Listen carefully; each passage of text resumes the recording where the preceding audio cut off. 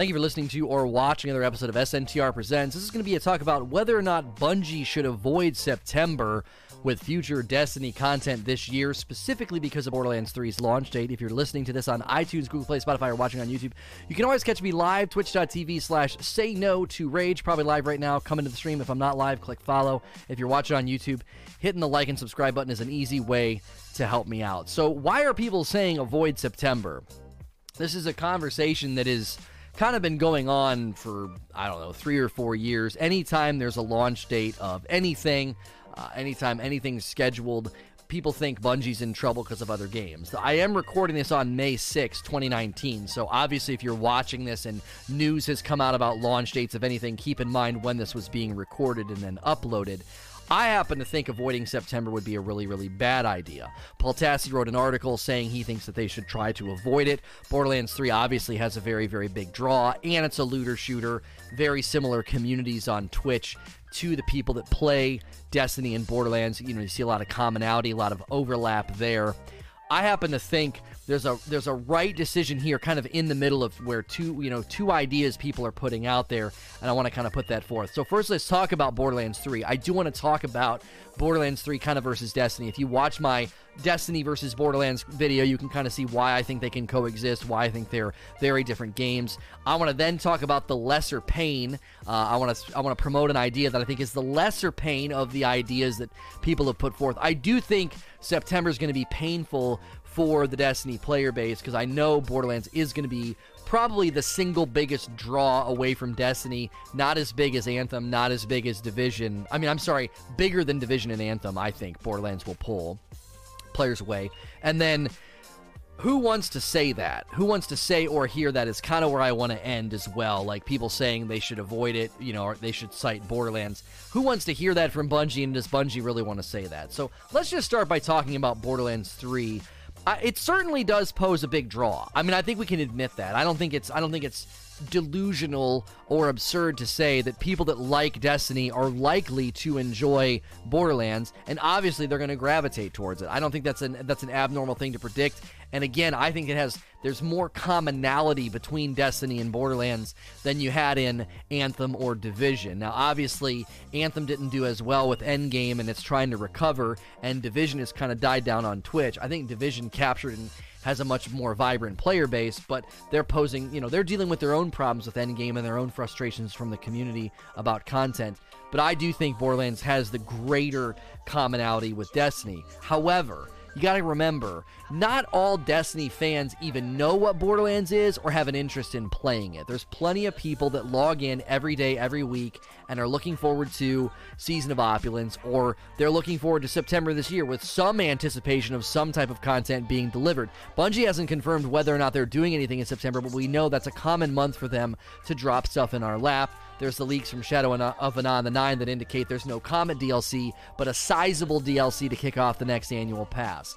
I happen to think that is very likely given the loss of High Moon Studios and Vicarious Visions in the split with Activision, and I predicted something very similar. Whatever they had planned for the Taken Queen would be broken up. But you got to remember, tons of people are looking forward to something and don't give a rip about Borderlands. Also, not all the fans who buy Borderlands 3 are going to become diehard Borderlands 3 only gamers. They're still going to want to see Destiny invested in. They're still going to want to see the game continue on. Roughly close to 1 million players logging in a day. More than that, probably an entire week once you add up all the unique players each week in Destiny. Even now, 4 years into its life cycle, it'll be 5 years this September. Even then, I still think you have to remember, folks are not just going to cut ties with Destiny even if they like Borderlands. I think the games can coexist very, very well. Now let's talk about the lesser pain. There's a couple of options here. I do think Bungie needs to consider launch timing, because Borderlands is launching September the 13th. That's a Friday. That's the second Friday in September of this year, 2019. Waiting until after Borderlands 3 launches, I think, is the most riskiest, most bad decision they could make. Because what's going to happen is, it's going to be hard to get everyone's attention once they're in and playing Borderlands once it comes out. It'll be easy for people to kind of drift away, maybe in a more permanent sense, from Destiny, because they'll be like, well, it's been a while. I think Season of Opulence is going to be good, even though we haven't heard anything. I think Bungie's going to have to hit a home run. Vicarious Visions probably wants to hit a home run since it's their swan song. So I think the summer is going to be really good, but even still, by the time September rolls around, if nothing's happening, Borderlands lands, nothing from Destiny until after, it'll be harder to capture people's attention and get their attention. Even though I do think they can coexist, I think that would be a terrible decision. Now, some people might say, well, why not back it up? Don't launch in September. Don't wait. Launch earlier. Try to launch in August. Again, timing there and market research would probably dictate that's not the greatest idea. They've definitely set a pattern of September launches. August is still in summer. People aren't necessarily back into their normal rhythms or routines yet because of vacations and trips and the like. September is a really, really good launch window, especially after setting that pattern the last couple of years with The Taken King, Rise of Iron, the launch date of Destiny 2, and then Forsaken. September is Bungie's month. I think the smallest amount of pain will be felt if they launch on September the 3rd. It's the first Tuesday in September. It gives them 10 solid days before Borderlands launches. This is a great window for people to say, I'm still playing Destiny. I still love Destiny. I got to wait a week and a half for Borderlands to come out. I'm going to dive in. I'm going to check this out. Now, some people might be like, well, people are going to say, why bother? Borderlands is coming out in a week and a half. That's generally not how people operate. I think if you don't launch anything and they dive into Borderlands, they're likely to drift. They're likely to say, I don't really feel like coming back to Destiny right now. I'll wait. And if they wait too long, by the time they do come back to Destiny, whatever you're launching, whatever you put out there, may have lowered and died down and gone down in relevancy, which hurts those who are playing. It hurts matchmaking times, etc. So of their three choices, launching earlier in August, not launching until after Borderlands 3, I guess what, in October, or launching September the 3rd, I think September the 3rd is their absolute least painful choice, because I do think we have to admit Borderlands does pose some magnetism to the consumer and to the player base of Destiny, but not to the point that they need to deviate that sharply into August or October. That could really hurt things. Lastly, who wants to say that? Do you really think that Bungie wants to come out and say, because of Borderlands 3's launch date, we've decided to not launch anything in September? The community would want to know what the frick is going on. If you don't do anything in September, there would need to be some type of explanation or some type of launch schedule reasoning given. Like, why are you suddenly breaking from September? They would need to say something. I highly doubt they want to come out and say, yeah, we're really wanting to shift things around because of Borderlands. We're wanting to shift things early in August or later in October or whatever. If they land on September the 3rd, it just makes sense to the community. It's in line with a lot of the expectations. It's in good launch window with the seasonal changes. And again, it gives them 10 days. It gives you one reset in the new content, right? You get one full week, and then you get the reset, and then on Friday, Borderlands launches. This does a couple of things. It gets the new content's hooks in you. If there's new guns, new bosses, new things to do, and you get exposed to that, that kind of gets its hooks in you. You'll play Borderlands, and you'll be like, you know what, I'm going to drift back into Destiny. This is the reset, it's weekly, it's the daily or whatever, and then you also got Borderlands. You can kind of bounce between two games. I think that's a far better reason. Destiny fans don't want excuses about delayed or rushed launches. I don't think community members or gamers want to hear excuses or reasons as to why something's getting rushed or delayed. And I don't think any developer worth their weight's going to come out and say, this other game is why we're switching things around.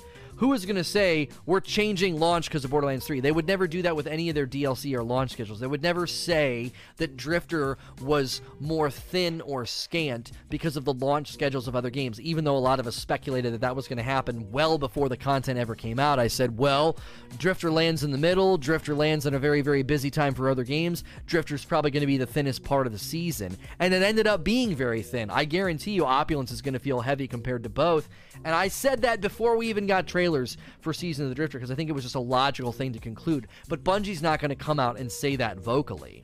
I think the games can coexist, and launching close to 2 weeks before is the best choice, because there's three spectrums of player here you got to keep satisfied. The players that just want new Destiny content and don't care about Borderlands. There are people that are going to play Borderlands but still want to keep their toe in Destiny. And there's the people that are like, I don't care about Destiny, I'm only going to play Borderlands. But at the very least, you get that content in front of them. It's getting YouTube videos made, streaming, Twitch, whatever.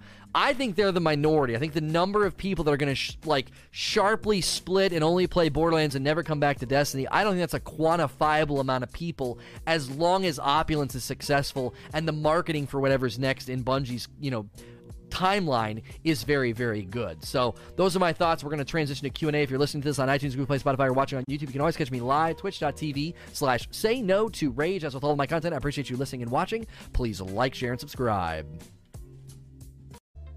Thank you for listening to or watching another episode of SNTR Presents. This is going to be a Q&A session that followed my talk about should Bungie avoid September with their next DLC installment Beyond Opulence. A lot of people worried about Borderlands 3 posing a really big threat and pushing everything back. If you're listening to this on iTunes, Google Play, Spotify, or watching on YouTube, you can always catch me live, twitch.tv/say no to rage. I'm probably live right now. Going to jump right into the questions.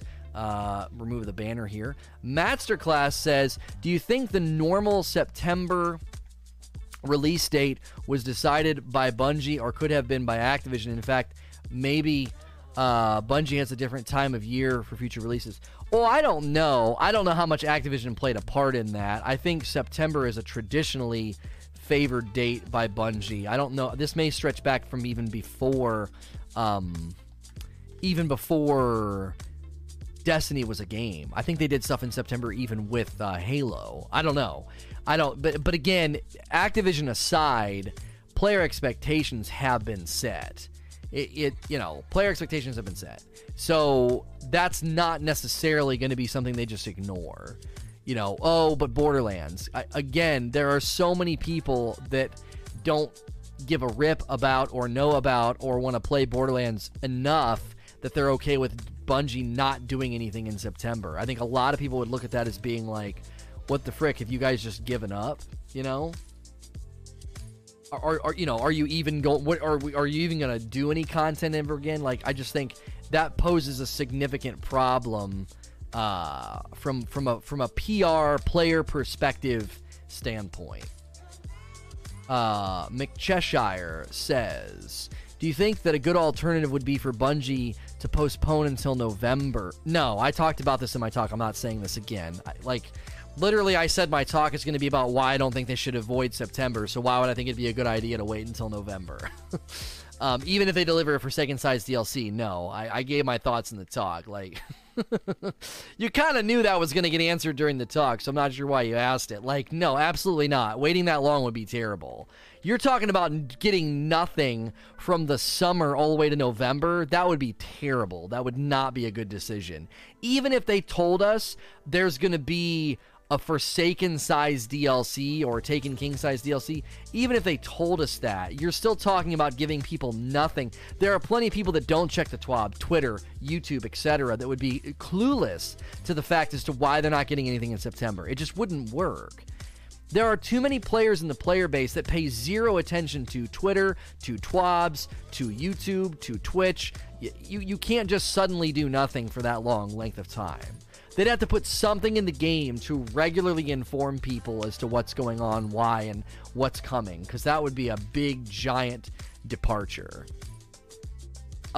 Brett, Polygon is reporting that the game director originally said Season of Opulence is going to take influence from the Whisper mission collective puzzle solving. Do you think they're headed for another Niobe Labs issue, or did they learn their lesson? Listen, Vicarious Visions was the one, they helped with Niobe Labs, and I think Niobe Labs as a concept was fantastic.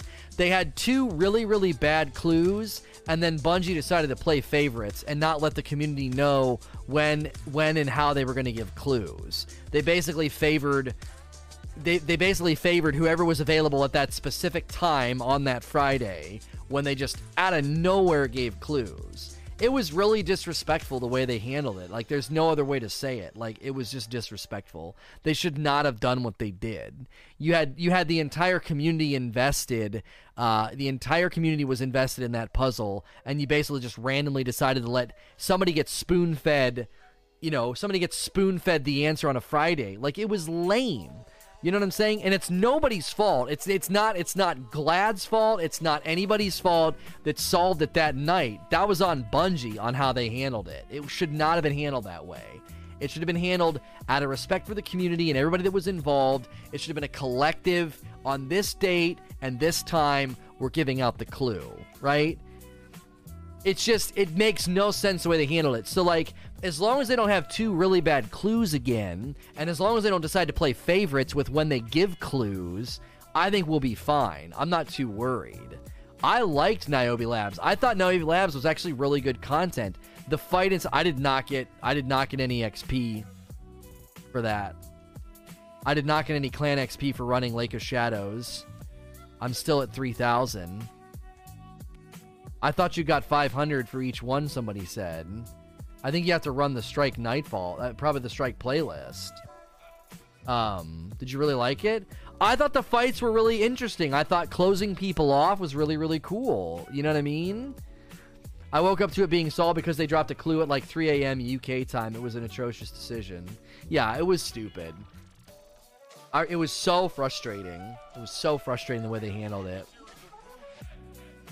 I guess we'll just run actual strikes, which right now it's Blackout, but it's Arc and Heavyweight. It has to be the playlist. Okay. So we will run... we can run Arc... and then we can run Grenadier and keep, because I think we've got the grenade buff on. Yeah, we still have the grenade buff on, so we could run Armamentarium. If you're listening to the audio version, sorry. I'm not concerned about Season of Opulence if they're going to do more puzzle solving, because I think Niobe Labs as a concept had some really good things that they did. I just think that they misfired. I think they just misfired on how to handle when people got stuck. I don't know. They did not handle that situation well at all. They fumbled the ball. They shouldn't have had somebody randomly giving out clues on Twitter. Like, that should have been kept under wraps. That shouldn't have been going on either. That should not have been the way that it went down. At all. There should have been a much, much more organized approach. Now they know to have contingency plans in place if people get stuck. Personally, I think what they should do next time, if they're worried about, like if they do, like say like a Niobe Labs 2.0, they should say, at hour number 6, if it's not been solved, we're going to be releasing a clue. So everyone knows in advance, don't throw in the towel. Like, stay in there till, hour number 6. And then they need to have specific clues designated for wherever people might get stuck. You don't know where people are going to get stuck. I don't think they knew people were going to get stuck on Broceliande. So you need to have clues for each section of whatever puzzle solving it is, right? Thank you so much, BK Stacker, for the Prime sub. 13 months from 8 Mask. Thank you for your resub as well. They need to have it planned out. It just wasn't planned. And you should never, ever, ever do what they did. You should never say, we're not going to give clues, and then you basically lie to the community because all of a sudden you do clue. We're going to do a clue in an hour. Wait, what? You continue to say you weren't going to be doing clues, and now all of a sudden you're doing clues? What happened? Why did this suddenly change? It's really hard not to be paranoid and think, I solved it on Friday and was like, we're going to take a crack at this tomorrow. And then I shut down the stream. And then all of a sudden, they do a blog post on a Friday, which they never do, and say they're releasing a clue in an hour. How do you not get paranoid when something like that happens? Like, what the frick is going on? Why are you randomly, suddenly scrambling to do a clue on a Friday? It was just really, really strange. Extremely strange. Bumble17. In Borderlands 3, really a threat if it's not a common DLC but an annual pass? Well, I mean, yeah, because if people feel like they're not getting enough content, then it does pose a threat. Yeah, it does. People are going to be like, why play? They're just doing another annual pass. They need the kickstart to the annual pass. Like, if Shadow of the Nine is right, and they're going to be doing like a big kickstart, like a big DLC on the front end, I would think that'll be enough, but it's got to be sizable, right? Once they open the Final Forge, they should have given a clue randomly. No, because there were people that were invested. There were people that were invested in solving that. There were people on Raid Secrets. There was Datto. There was plenty of people that were invested that had gone to sleep or had gone to whatever and couldn't be a part of it. They should have said, we will be giving a clue at this date and time, so people could get their teams back together and get ready. Dude, that night I was eating dinner and was like, and had been drinking, and I was like, oh, I guess I've got to scramble, put together a team, and jump back in there. It was dumb. It was dumb. They shouldn't have done it. They know that they shouldn't have done it. There was zero defense of saying we're not going to do a clue and then doing a clue with an hour warning. It was stupid. They should not. It was a complete disrespect of the investment from the community up to that point. So, BK Stacker, do you think Bungie might have been release staggered with initial releases on 9/13 and an additional release in October? Yeah, they could do something like that. They could say, here's the initial kickstart to the new annual pass, and then we're going to be doing something back in, and then we're going to do another thing in October. They could definitely try and do a stagger to deal with the fact that, like, people are going to be playing Borderlands. They could say, hey, we're gonna do this because it expired. I was like, where are my grenades? They could definitely do that. They could definitely say we're gonna be doing a staggered release. So September the 3rd is to kind of get everybody in, but then maybe the bulk of the release is like a month later to kind of bring everybody back around. That actually is a smarter suggestion than any that I've heard thus far, because that does both. That kind of gets people in the game, gets people in, the feel of Destiny again, like, oh, there's stuff going on, but then they're able to go play Borderlands, and then they kind of know, they're like, oh, there's more coming too. There's more around the corner. There's a bigger content drop or a bigger injection on such and such a date in October. I don't mind this suggestion at all, because this suggestion isn't like punting or capitulating, like, oh, but Borderlands is such a threat, but it's also acknowledging that, like, players are going to kind of drift between these two games. We can set our schedule up in line with the, that back and forth.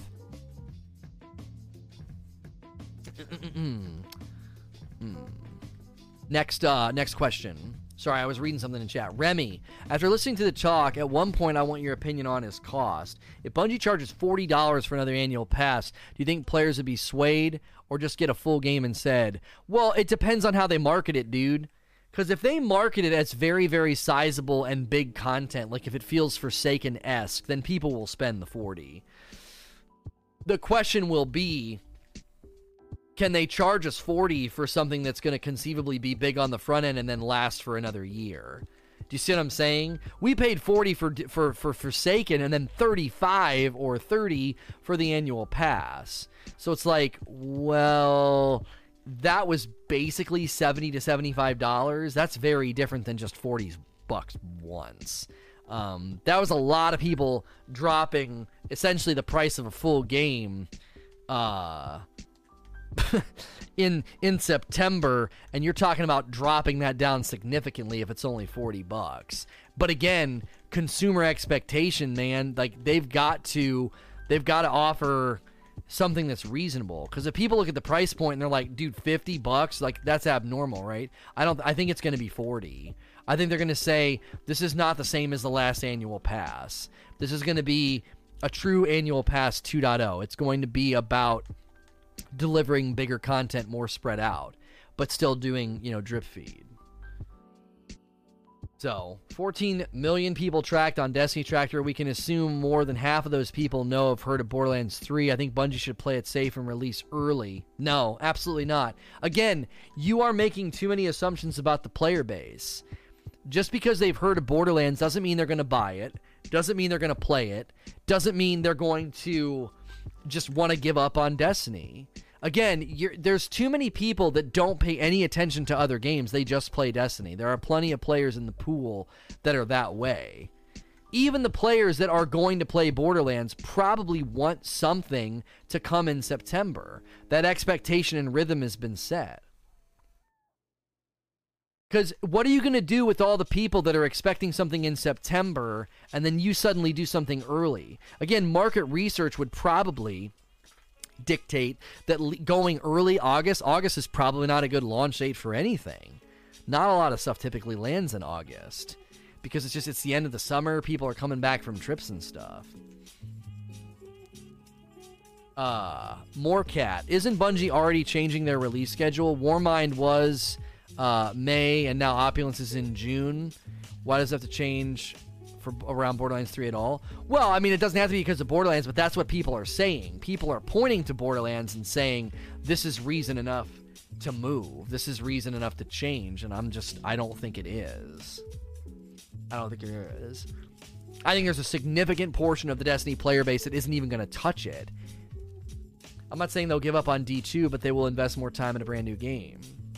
Okay, but Lobo, you would have to make a concrete argument as to say, you better launch in August. Why? Because if you launch September the 3rd, people won't buy. Why? Because of Borderlands 3. But I guess what? Suddenly their brain's going to get erased in August, and they're going to be like, no, yeah, I completely forgot about Borderlands because it's August and not September. Don't you see? You'd have to make a definitive argument that once you get in close proximity to Borderlands, there's a quantifiable amount of people that are going to be like, nope, no thanks, Bungie, I don't want your content. But if you launch it in August, those quantifiable number of people are willing to buy your content. I don't think you can make that argument. I don't think you can. That there's a large number of people that won't buy it September 3rd because it's too close in proximity to Borderlands. But if it launched in August, they would. I don't think you can make that argument. I also don't think you can make that argument against the backdrop of how many people probably wouldn't even be able to buy and play because August is a bad month for launches. It's like end of the summer. People are still getting back from trips and stuff. I don't know. I don't think backing into August is... I don't think you can make a strong argument to back into August. Because you'd have to prove that there are people that as soon as September hits, they're checking out. Like, oh, it's September. We're 3 days into September. I'm done. I'm not buying anything from Bungie. I'm not buying their September the 3rd DLC. I'm going for Borderlands. Man, if they would have just launched this last month, I'd have bought it. I don't think that's a quantifiable number of people. MPS says, I do not understand the need to choose one over the other. What if the story sucks or that they play the story, either IP? What if PvP sucks for D2 if you're a PvP player? How about we treat this like the first part of the year and say, yay, video games is all over? Well, right, like that's the other thing you got to consider. There are plenty of people that are going to want new things to do in PvP. That's a sizable player base. There are people that just want to grind Destiny. There are people that just want to grind public events, and those people are going to want something new in September. And I don't think you can just be like, nah, dude, Borderlands, we can't launch. Trunks, do you think focusing too much on PvP with the many nerfs that Bungie alienated their audience that played the game for loot and they could be going to choose Borderlands 3? Well, no, I think nerfs and stuff are frustrating, but I don't think nerfs, like, push people away. I don't think people are like, dude, I'm freaking done. I'm going to go play Borderlands. They nerf Shards of Galanor. I think it frustrates people, but I don't think it frustrates them to that degree. Skull King, if enhancement cores do end up being removed, do you think we will be able to trade them in for another material instead? I think what they should do is they should, since people can stockpile, okay, they would have, like, okay, let's go back to our original idea that you can enhance a perk with enhancement cores, right? So let's go back to that idea. So let's say you can do that. Well, if you can do that, they're going to have to make it so expensive that the average person can't afford it, and it'll be clear all you're trying to do is bleed people dry who have been saving. It'll be obvious, right? It'll be so clear that you're like, oh, you're just trying to bleed the hardcores dry, and you're making it impossible for anybody else. So what they would need to do is introduce a new thing that can drop from, like, the gunsmith bounties. So you could call them, I don't know, enhancement something, not cores. And you could buy those from him if you want, but as a way to get purpose of enhancement cores, right? Anybody with leftover enhancement cores, you can turn them into the gunsmith, every 50 he's going to give you a certain number of these new enhancement cards or enhancement whatever, right? If they do that, nobody's going to say, well, that's not fair. I don't have any enhancement cores, because they're going to say, that's not the point. Enhancement cores are going away. This is the new currency. The new currency is enhancement, we'll just call them enhancement, for the sake of the discussion, we'll call them enhancement coins, okay? Well, if I need enhancement coins to enhance a perk on my gear, how do I get those? Well, these bounties that Banshee has will give them to you. And if you have any leftover cores, you can turn those in to get coins. And if you're like, well, I don't have any coins, that's not fair. Well, eventually the people buying them are going to run out of enhancement cores, and they get retired as a currency. So then that's the end of the matter. That conversion rate doesn't matter for forever. It only matters initially. And then after that, we've all moved on. Now we're just grinding for enhancement coins, right? And then you've perfectly converted hardcores and casuals over to the new currency system, because they're just grinding whatever new bounties he has. And sure, if I'm sitting on a stockpile of 300 enhancement cores, I get a bit of a boost at the beginning, and that's a nice reward for me. But then you're done, right? Oh, I turned my 200 enhancement cores into 20 coins. Sweet, I get a little bit of a jump start with this new currency, right? Well, that little jump start's nice, but it isn't going to be game breaking. And the people that can't get that jump start could be like, well, week 1, I can get 5 or 10 from Banshee. You see what I'm saying? As long as you can get them weekly from some type of a grind, some type of a bounty system, so that you're unifying the player base around that new currency, you're just honoring the grind of the people who had a stockpile and letting them have a conversion initially, and then it's over and done with. It's a way of assimilating everybody over to the new currency. I think that could work. MPS says, I think that strike-specific loot is a thing that needs to come back. Do you agree? I get this question a lot. And what about lost sector sets and stuff? Yeah, I get the question a lot about strike-specific loot. I think a couple of things. Number one, I don't think they should have punted on Ada's bounties. I think they should have figured out how to get her bounties to rotate properly, because it creates rhythmic urgency. Now, if you want to have them rotate more often, so maybe each week half of the frames are available, and each week they rotate. So every other week you can go for a certain frame if you want. I think punting on her rhythmic urgency was a mistake, because they've just set a precedent now. Anytime they institute anything like that again, you've now set a precedent that you can get the stuff every week. You can get her cores every week. I don't think they should have set that precedent. I think that was a dangerous precedent to set, because I think rhythmic urgency is part of the identity of Destiny. This week you got the Nightfalls. This week you got Ada's bounties. If they can get the Nightfalls to properly rotate, that's kind of where I'm coming from on this.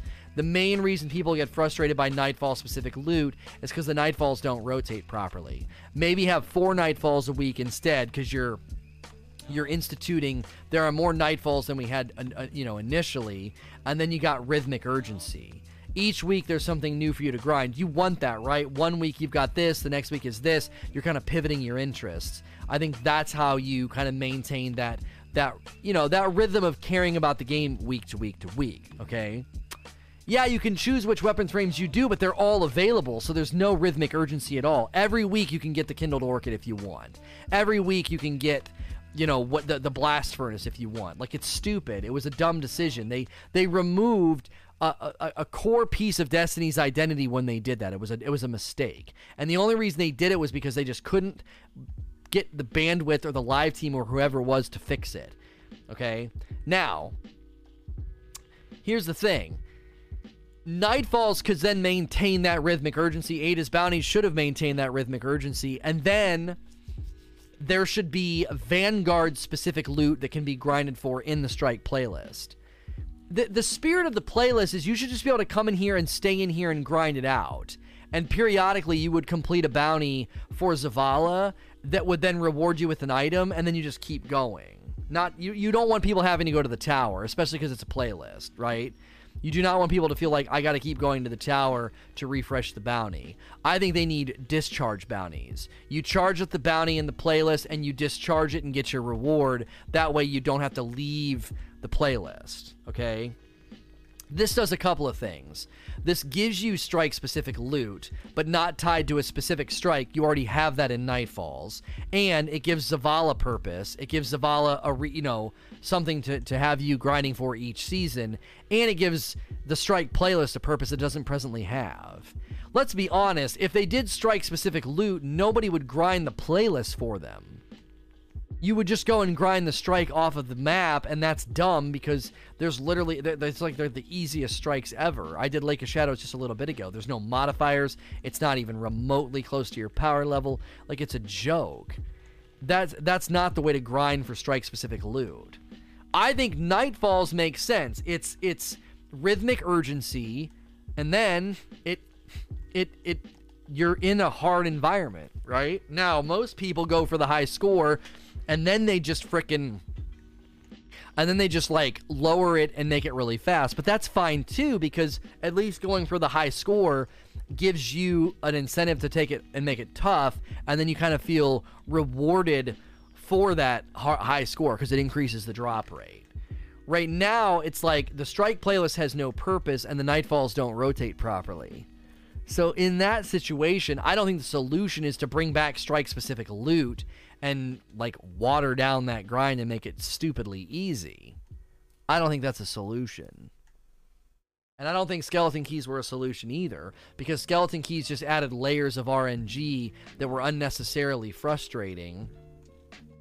And then people just felt like all hope was lost because it was like, well, I can't even get a key to drop. You know, if you couldn't get a key to drop, you couldn't actually even get or try to get an attempt for the weapon. It was terrible. It was awful. BK Stacker, could people use Destiny 2 as a game to play while waiting for their friends to be ready to play Borderlands 3 co-op? Well, I guess. I don't know. This question is, Evil the Waffler. I love both series, and personally, I want D3 to be before or after Borderlands 3, so I can play both. Destiny 3 is not launching this September, and there's literally no way that's happening. We're not talking about Destiny 3 launching this September. We were talking about the next annual pass.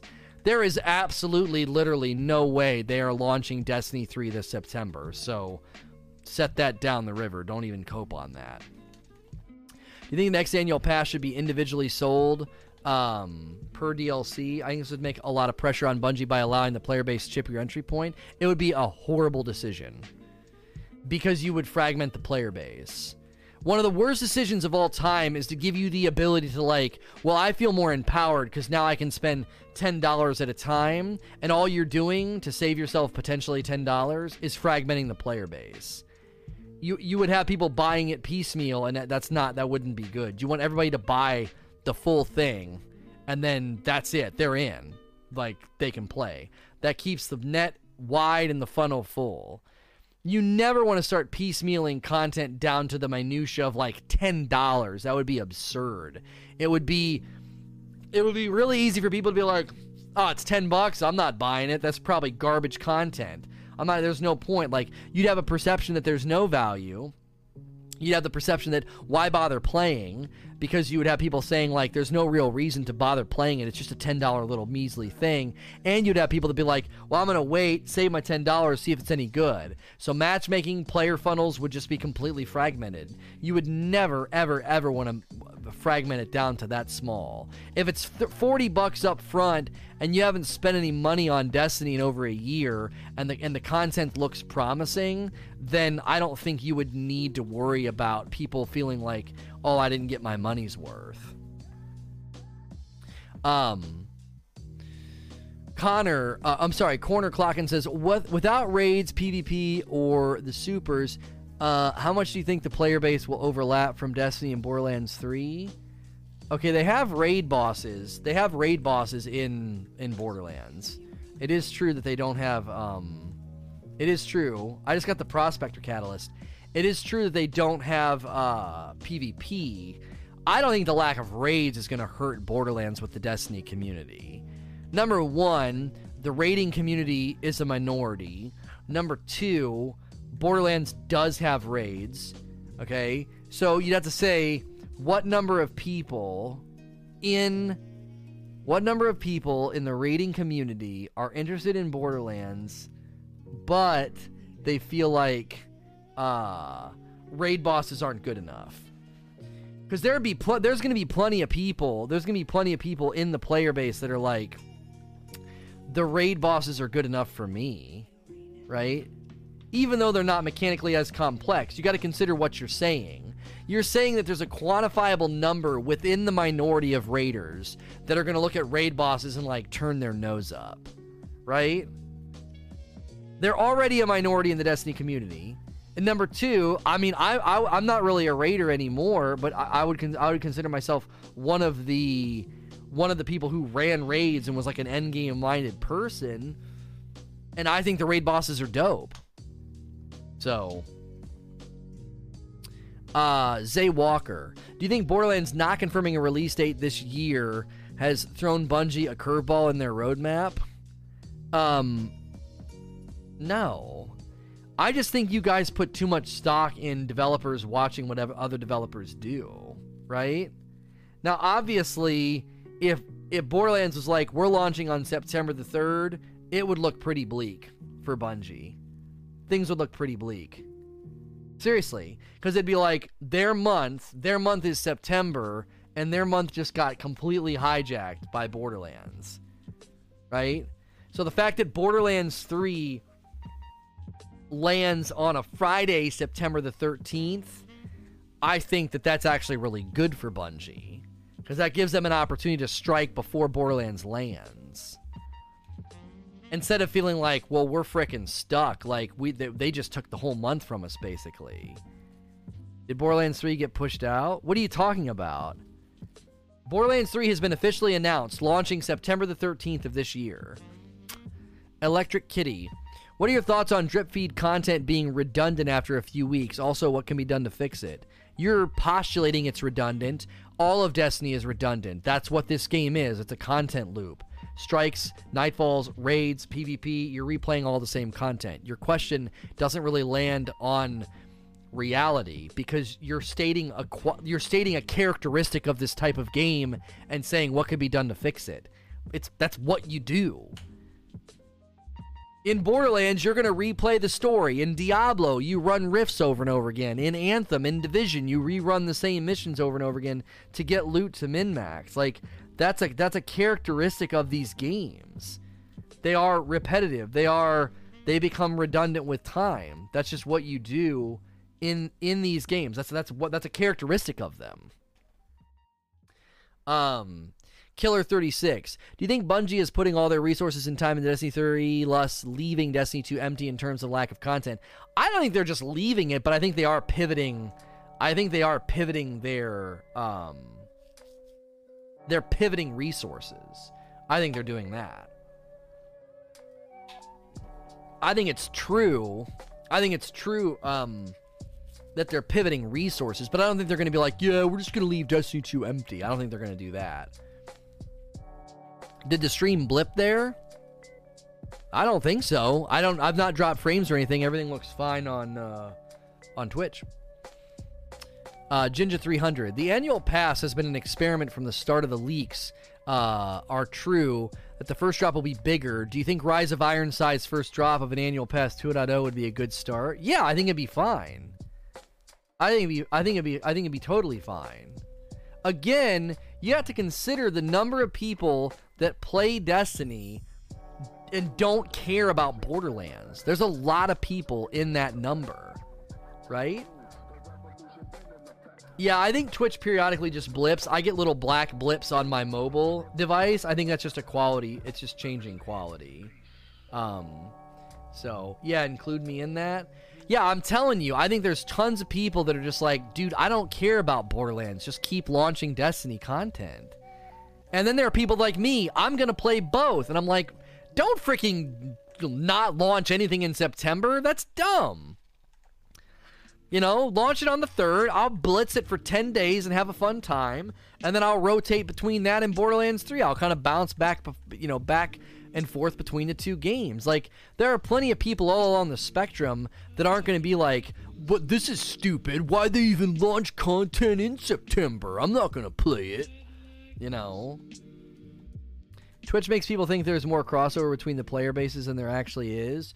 Right, because you're seeing all the streamers that love looter shooters, and you're like, oh, they're all going over there. You know? Listen, a lot of the streamers that are going to heavily stream Borderlands have barely touched Destiny, so nothing's new. I mean, they're not. That's not going to. Their weekly engagement's not going to change much. They're barely touching Destiny as it is. They play it when it's relevant, and then they put it down, and that's fine. A lot of people wanted to spread their wings and diversify, and when you can successfully do that, you do it. I've not been playing Destiny all day, every day like I used to. I've been pivoting to like random platformer Metroidvania games in the afternoon, and that doesn't do anything for my channel. I'm not even playing relevant games in the afternoon. Why? I'm just diversifying. I'm exposing people to new content. I'm exposing people to the idea that I can stream something that's not Destiny, and if I can capture and keep a decent chunk audience in a game that has zero relevancy, that's good practice for when I'm playing a game in the afternoon that does have relevancy, like Borderlands. You know what I'm saying? So a lot of people are all along that spectrum. I'm probably still going to be doing both every day.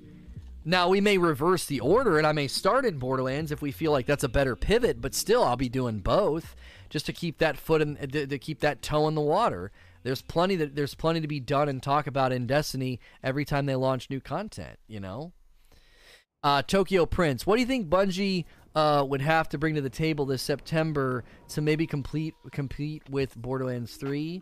This is just really generic, and I feel like we've touched on this enough. I feel like if it's sizable enough and it's a good injection, I think it'll be fine. Loke Q says, I'm concerned that if the next DLC does not deliver on a similar level to Forsaken, the game will continue to slowly lose players and not bring back players who have already left. What does the minimum viable product for the next DLC look like to you?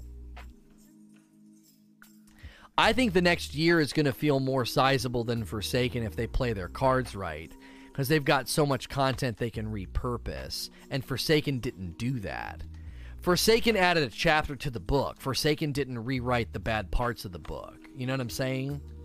So it's like I don't think they've really hit the ball completely out of the park yet, and I think that they can do that with a really well intended effort of repurposing. And I just don't think they did that in Forsaken. You can go through the entire book now and rewrite all the chapters that could be significantly better instead of just writing another chapter, if that makes sense. Like, so that's how I would look at it. Electric Kitty, do you think there's too much currency in Destiny, and what could they do in exchange? No, I think currencies are fine, other than having currencies that get deadlocked, like enhancement cores. Like, enhancement cores have two purposes, and most people do not do the second purpose. Excuse me. Most people do not do the second purpose. They're not masterworking anything. It's just a deadlocked currency. They do what I do. They stockpile, because they know Season of Opulence, they're going to need a bunch. So they're like, well, I'm just going to stockpile. What the frick's the point of, you know, in masterworking right now? You know? iCrazy420, what's your opinion on them nerfing a Not Forgotten and the Lunas? Why nerf the hardest guns in the game to get? People work so hard. Yeah, here's the thing. I'm gonna skip your question, but I'm gonna answer it. Please don't put the F word in your questions. I'm a family-friendly stream, and I don't want that sitting on my dadgum screen. My opinion on the Lunas and the Not Forgotten, My opinion on the nerf, I have a whole video on this. I don't think they should have done it, right? I think that when you look at the problem and the people that were more intelligent on this than me weighed in on it and said that the main issue is bloom on hand cannons on console, and, you know, that's the main problem. Like, hand cannons on console cannot compete because of bloom, bad recoil, and bad in-air accuracy. That's the problem. Now, if you standardize all hand cannons and you still feel like Luna's and Not Forgotten is problematic, at the very least, you standardized and now you have less variables. But right now, it's like you didn't fix a core fundamental problem with hand cannons on consoles, right? So more than likely, it ain't going to get any better. You're just going to have these two guns on console 150s that don't deal with bloom and don't deal with in-air accuracy being bad and recoil, right? So, Remy, how much more do you think Bungie can bring to the table for the next annual pass, considering they're already working on D3? Not in the 9 leak, the D3 may have a dark power. I feel at most they could look forward to 1 to 3 exclusive exotics, more D1 exotics. This is just all speculation at this point, though. We don't know how much they can do.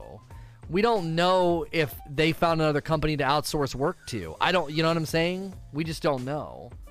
So, speculating at this point, I think we're going to get less. But if the annual pass, if the next year's theme is a repurposing theme, then I think it can feel very substantive and good.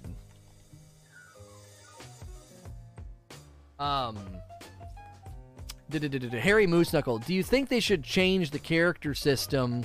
What I mean is, as a casual player, I'm not going to waste more time on more than one character. With 55 days on my Hunter alone, I can't justify starting up a Titan or a Warlock. Here's what I think they should do. I think they should institute an idea where get rid of Surge Bounties, okay? Get rid of Spark of Light. And when you have a max level character, you should be able to, or when you hit a certain level or something, you finish the campaign, you finish this, you finish that. You should be able to just create a character in the tower who's ready to rock and roll in the end game. Like, you should just be allowed to do that, right? Because the main issue here is that, especially when you have to replay the campaign, nobody wants to do that. Nobody wants to replay, the campaign a second and a third time. So what do? Well, they just rush it. They skip through everything. They skip through the cutscenes. They speed run everything. So you spend all this time on a campaign that you admittedly probably have to make, like, imagine, I've said this many times, imagine if the Destiny 2 vanilla campaign forced you to play all the adventures. It would have been twice the length. It would have been significantly longer if they forced you to do that. Magic and Mitch, thank you for 25 months. And Victor Mayhem, I may have missed your 3-month sub. Thank you. Now, imagine if when you finish that campaign and it was twice as long, all that extra dialogue in the adventures, there's a lot of great story that gets established in the adventures, and then it's time to make your second and third character, they just drop in the tower at whatever the level of your character is at the end of the campaign. I forget what it was. It wasn't max level. So you basically just make a third and fourth character in the tower, they spit out, they get spit out with a bunch of generic gear, and instead of playing through the campaign again, you just start grinding that character. You start trying to get them to max level. You start grinding for gear. Thank you for 12 months, Luna. That's a whole year. That's a red badge. Don't you see? It's like you shortchange the campaign because you know people are going to have to run it 3 times, so you make it short, and then people speed run it the second and third time anyway. It gets hit from both ends. The campaign gets devalued twice. It gets devalued by Bungie because they're like, well, people are going to have to play this a second and a third time. We better lower how long it takes. And then when they do that, it's not as the first time through, you're like, well, that could have been a little bit longer. And then your second and third time, you speed run it anyway. Right? As bad as Anthem was, not having to replay the campaign on every Javelin was so nice. Oh, it was so much better. So much better. Evil the Waffler. I messed up. I meant DLC, not Destiny 3. Which would you recommend playing first? Borderlands 3 or the DLC if they launch at the same time? Whichever you want to play more. It's up to you. I don't care. And I don't know how good the next DLC is going to be, so I can't make a recommendation. JD Gamer. What are your thoughts on competitive side of D2 with people saying people that play solo should go against solo players in comp and 4-stacks should go against 4-stacks? Obviously, there should be a propensity for stacks to go against stacks and solos to go against solos, but you can't give them their own playlist and you can't be too rigid. If you're too rigid with it, then you're going to make matchmaking take forever. For people that are like 2-stack, 3-stack, 4-stack, they're going to wait in matchmaking for an eternity because you need solos to gap fill. I'm sorry, but you do.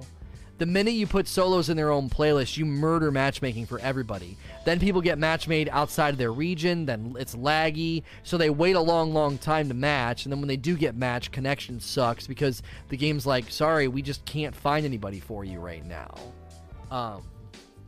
That's generally pretty terrible. A pretty terrible experience. So it should do its best to give you, to give you here's a team that's solo if they can, but if they can't, again, they can't be too rigid about this because then people are going to wait for forever in matchmaking. You're already dealing with a dwindling player base. Player base numbers going down. Last thing you want to do is start making matchmaking take longer.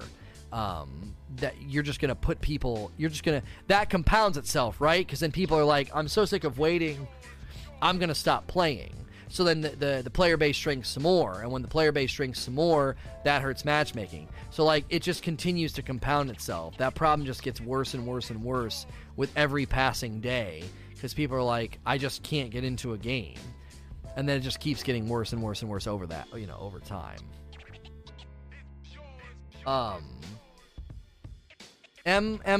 Mstrom, is there a new raid type activity? The normal release date is after the DLC comes out. Would the Borderlands 3 release date hurt a raid? Yeah, this is a good piece of feedback because somebody said, well, Lono, if they launch on September the 3rd, the raid would then land on the 13th. That's Borderlands launch date, right? I'd be okay with them pushing it further back. Did we go backwards? What's going on? Did we get confused and go backwards? No, what's going on with the game here? The guy with us must be lagging or something. This third guy inverted must be lagging out or disconnecting. Or no, he is connecting. I'd be okay with them putting the raid on a week later, I get where people are coming from, but sometimes companies just have to own their game and their launch schedules and be like, other games be darned, this is when we're launching our stuff. And if they're like, the raid's going to launch on the 20th instead of the 13th to give people a little bit more time, I'd be okay with that because we've been calling for that for a while anyway. We've been calling for that for a long time. We've been saying, man, if you guys could just give people a little bit more time, and streamline the leveling a little bit, that'd be freaking great. We've been requesting to not have to blitz leveling for raid preparation. Man, he just kept stunning him every time I took a shot. We've been requesting better raid launch dates anyway for a while, so I wouldn't complain about that in the least. The only people that would complain about that are the people that would feel torn that second week of raid prep. They'd be wanting to play Borderlands and they'd be torn.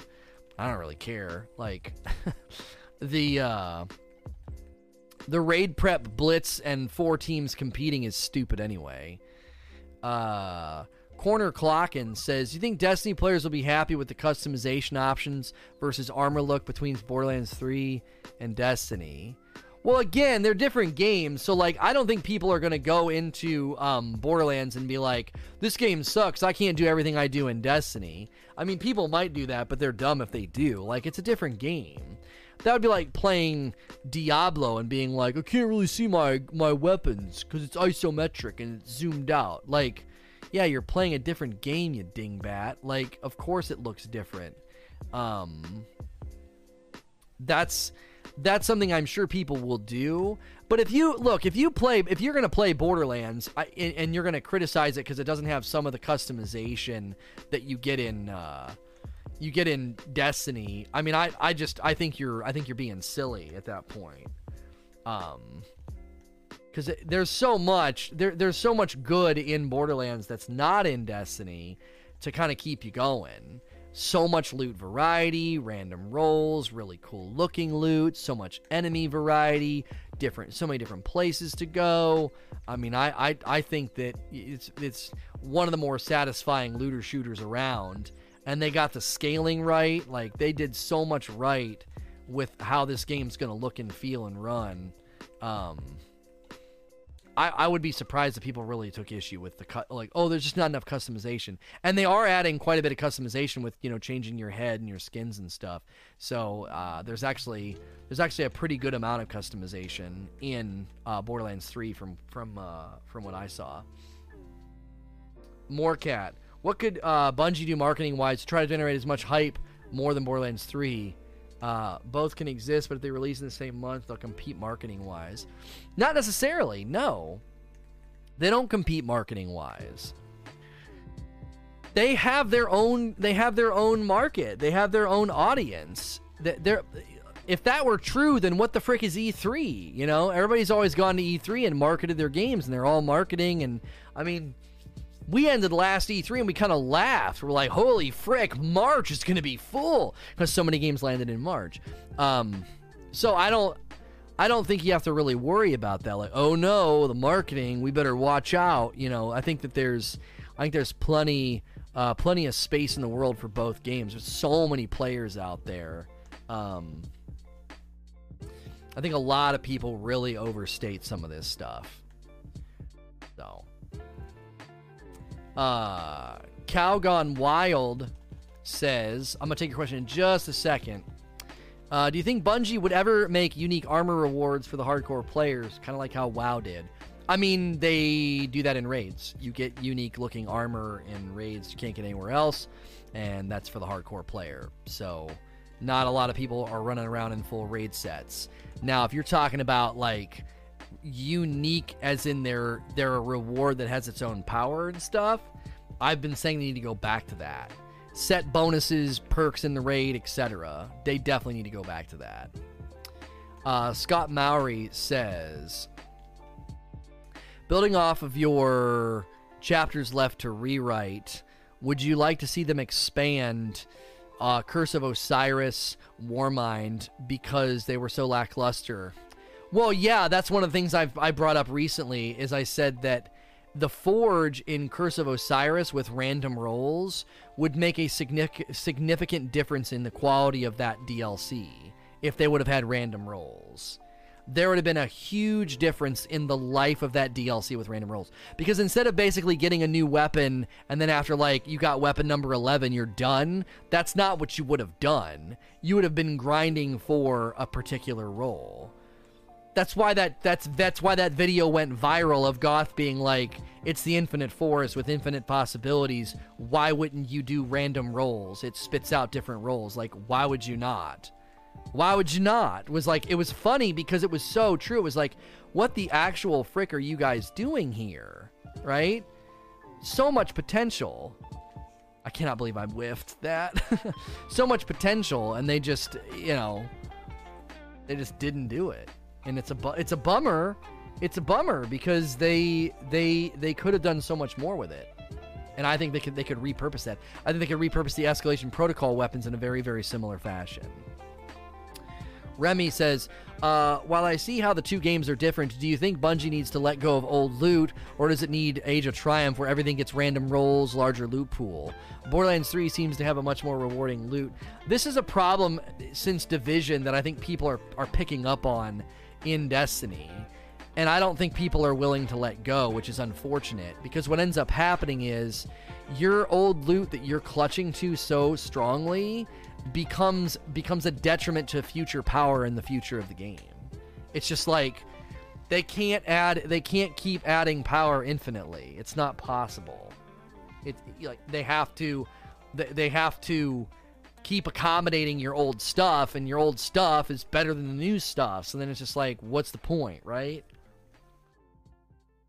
I don't know. They've got to rethink how they do the loot as far as loot longevity and loot life. Young Thug, what do you think about the future of the PC platform, considering Activision, Vicarious Visions are no longer in the picture? Bungie mainly console company after all. People have speculated that this means that the PC version is in jeopardy, and I just don't think that's true. I don't think the PC version's in jeopardy at all. They would not turn their back on that community. They would not turn their back on this platform. That would be an enormous mistake, especially with the way things are going. And, you know, there's new consoles that haven't even been announced yet that could be playing a part in the future and in what we get as far as like quality of the game and what it looks like. And having a port to PC might be helpful in that regard. Buddy says, should they drop some activities to consolidate both development resources and player bases around fewer things? Is Gambit something that should go away? Oh, you mean like get rid of certain activities to consolidate? I don't know if that's the answer either, though. That can make people feel like, well, you're not really adding, you're taking away. Do you know what I'm saying?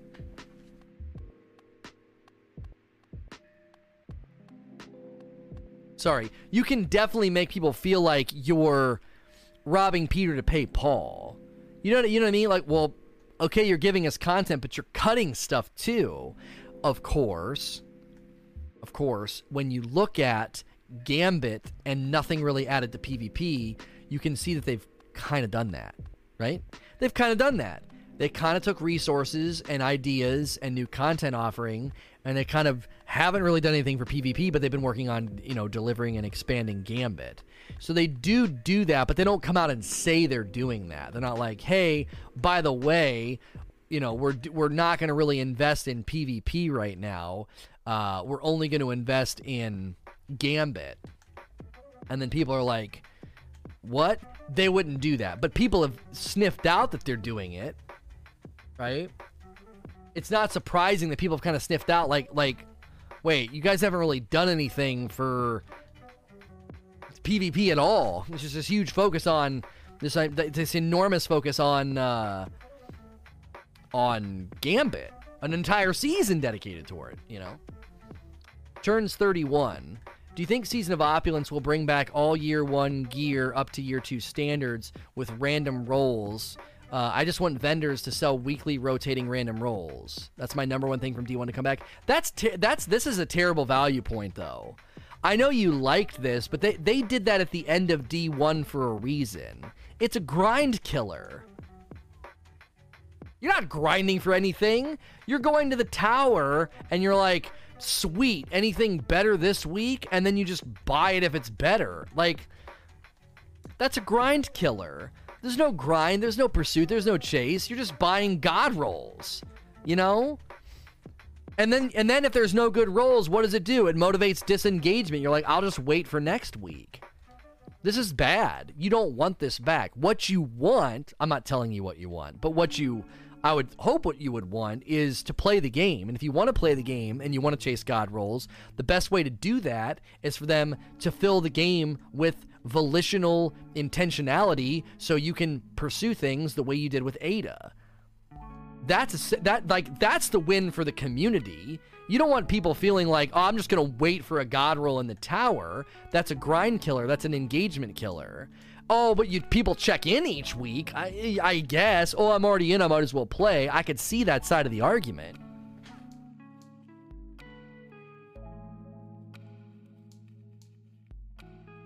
I think there's two sides to that argument, though.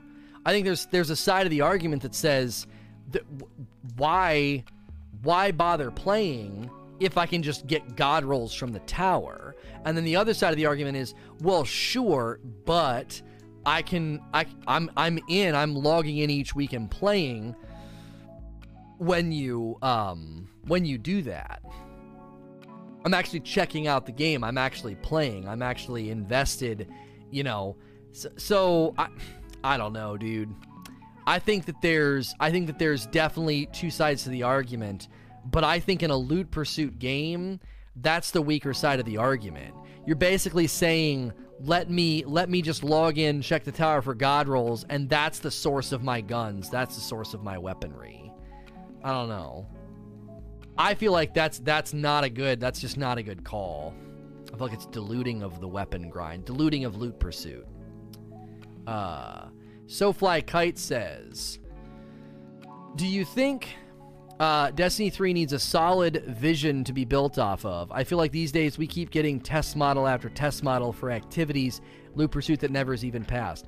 I mean, I feel like people sometimes just feed me my own like verbiage back to me. Maybe not. Maybe you're just really lucky. But I've been saying this for weeks now. So yeah, I've said this numerous times. If you've never heard me say this, then okay, it's a valid question. But I feel like this is literally how I phrased it. They need a solid, unified vision to build off of. That's why people leaving the company isn't alarming. That's why changing the approach to D3 not being with Activision, Luke Smith being in charge, is, I think, probably a big win. So, if you've never heard me say this, then I guess great. But I feel like a lot of times people submit questions and literally use my own verbiage back at me and be like, do you agree with this? And it's like, yeah, I've said this in 4 different videos. So if you're not doing that, no worries, but try not to do that, guys. It's not like there's no point asking a question that I've already answered or have already said numerous times. Remy, if the September expansion launches the same day as Borderlands 3, which would you play first? Probably Destiny, because I'm more known here. So I would dive in, stream it, check it out. Awesome. Get a bunch of homies in here and be like, all right, guys, we're going to go check out Borderlands now. That's how I would probably call it. Dawson, do you think they should lock the light level to 25 lower than max until raid launches? Yeah, a lot of people have asked for this. Myself, Gigs, and others have a standard cap that nobody can go beyond, so the race is fair. Murph Dog, do you think they should just jettison competitive PvP altogether? It's getting old hearing about the complaints about competitive. I think competitive is being sent away and jettisoned. I think it is. I think they're going towards a very, very more magic, more chaos, bigger engagement style PvP. It's what my gut tells me. More cat. I know you said people leaving is a good thing due to changing vision. Do you think they should try to get anyone they have lost back? No, I don't think so. Unless they feel like they really, really need them, or they're really going to bring a big value. Whoa, I almost dropped my phone. They're really going to bring a big value point. I don't think so. If somebody feels like they need to go, bringing them back, I mean, their heart's got to be in it, man. You want somebody this to be their passion, not like, well, all right, you offered me enough money. You know what I'm saying? Now, if it was like a composer or somebody in the art department or a concept artist or something, somebody that has just great artistic talent, then I would say, yes, maybe bring them back. You know, if you're going to lose Lance Riddick as the voice for Zavala or something. But as far as somebody who's a design lead or a team lead or a producer or something, they may not just be in, their heart may not be in anymore, and you don't want them in charge of a team or a project. Last Dunedain. Regarding loot power, are you in favor of locking maximum power of weapons of a given season? Midnight Coup should be max at 300, Ikelos 380. What about armor? I think every 12 to 18 months stuff needs left behind. People that argue against me don't understand that there's a ceiling on how much they can add and how much they can do, and the idea that they can just keep adding new weapons while letting you keep your old weapons is ludicrous and foolhardy. I know people get all wound up and their emotions get activated and they're super attached to their weapons, but it's a freaking fool's errand to just keep adding weapons for forever while letting you keep the old. It doesn't work. You've got to leave stuff behind. It is a necessity. It is an actual necessity, and you'll gripe and complain, and you'll keep chasing the new stuff anyway, as long as it's cool. Evil the Waffler, off topic, but with the leveling, what if they just raised the level by 10 every week and didn't do big jumps like with the 50? Yeah, I don't know if this would work. I think this would make things more accessible in the beginning, but I do think that the leveling becomes daunting, and people are like, oh my gosh, you know, I can't believe I've got to go so far. After seeing the amazing skill trees in Borderlands 3, do you think similar customization should be added to Destiny? I think they should consider drilling down on the attunements, yes. Attunements should be like skill toppers where you pick this and then you drill down and change it. Like you pick your action skill in Borderlands and you drill down. You should pick like Way of 1,000 Cuts and here's your 4 abilities, and then you drill down and make changes to how it plays out. I think that would be dope.